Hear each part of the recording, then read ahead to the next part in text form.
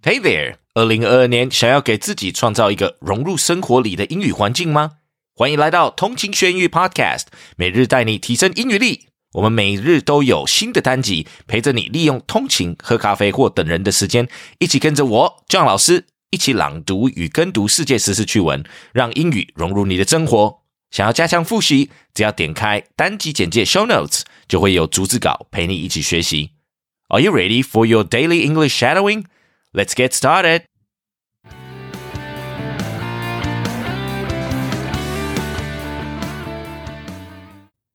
It's sitting pretty in ink.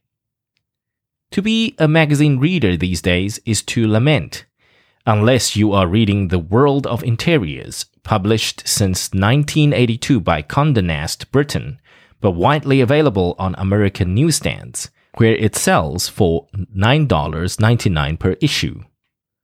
The World of Interiors is essentially a decorating magazine, but this is like saying Vogue concerns itself with sewing.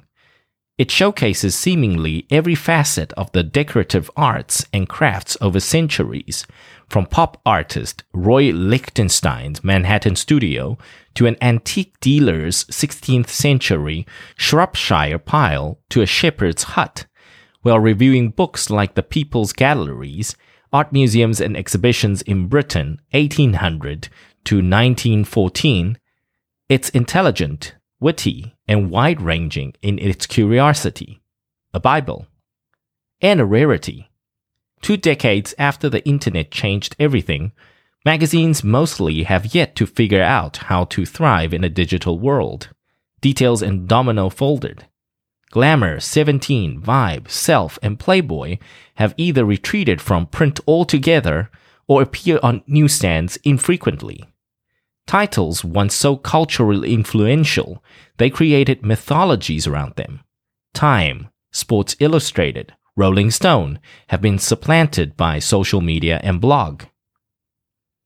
Nicholas Coleridge, the outgoing chairman of Condé Nast Britain, recently published a memoir about the 30-year golden period for magazines, beginning in the 1980s, when ad revenue and circulation climbed year after year and editors brimmed with creative gusto. He titled it The Glossy Years. In 2017, the U.S. arm of Condé Nast lost more than $120 million, and to stem the bleeding, the publisher has closed or sold off several titles and subleased floors in its lower Manhattan headquarters. Rivals Hearst and Meredith face similar challenges. If one could even sell a magazine memoir of today, it might be called The Getting By Years, Slashed Budgets, Reduced Staffs, a noticeable diminishing of not just financial resources, but ambition and copy editing. Except at the World of Interiors, which has lost none of its gloss and seems utterly unaffected by modern media trends. Other than a cursory, if reasonably popular Instagram presence and a website of inspirational indices, it's not really on the internet or trying limply to be of the internet as so many other legacy titles are. It enjoys a semi-indie status among our titles, said Albert Reed, the managing director of Condé Nast Britain. The people who produce it, he said, are all artistic bohemian types. It's the antithesis to the data-driven digital attitude that we have to embrace in other part of our business. Sitting in his wood-paneled office inside Vogue House, the publisher's London headquarters, Reed held up the October issue of The World of Interiors. It was thick as a phone book, with ads and printed on heavy 100-gram wood-free coated paper, the most luscious, most expensive paper of any Condé title. The cover was simple, enticing photo of the shaded veranda of a house in the Canary Islands, a Spanish archipelago off the coast of northwest Africa, with barely any typeface to muck it up.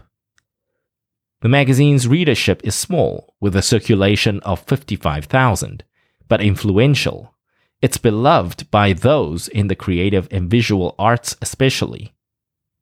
Thanks for tuning in. 记得我们每日跟读、精选词汇以及 Intense Podcast 节目都在各大 Podcast 平台同步放送，也欢迎分享我们官网 www.15minutes.today 以及 Facebook 粉专给亲朋好友。同情学英语 ，Improving your English on the go. Catch you in the next one. 我们下期见。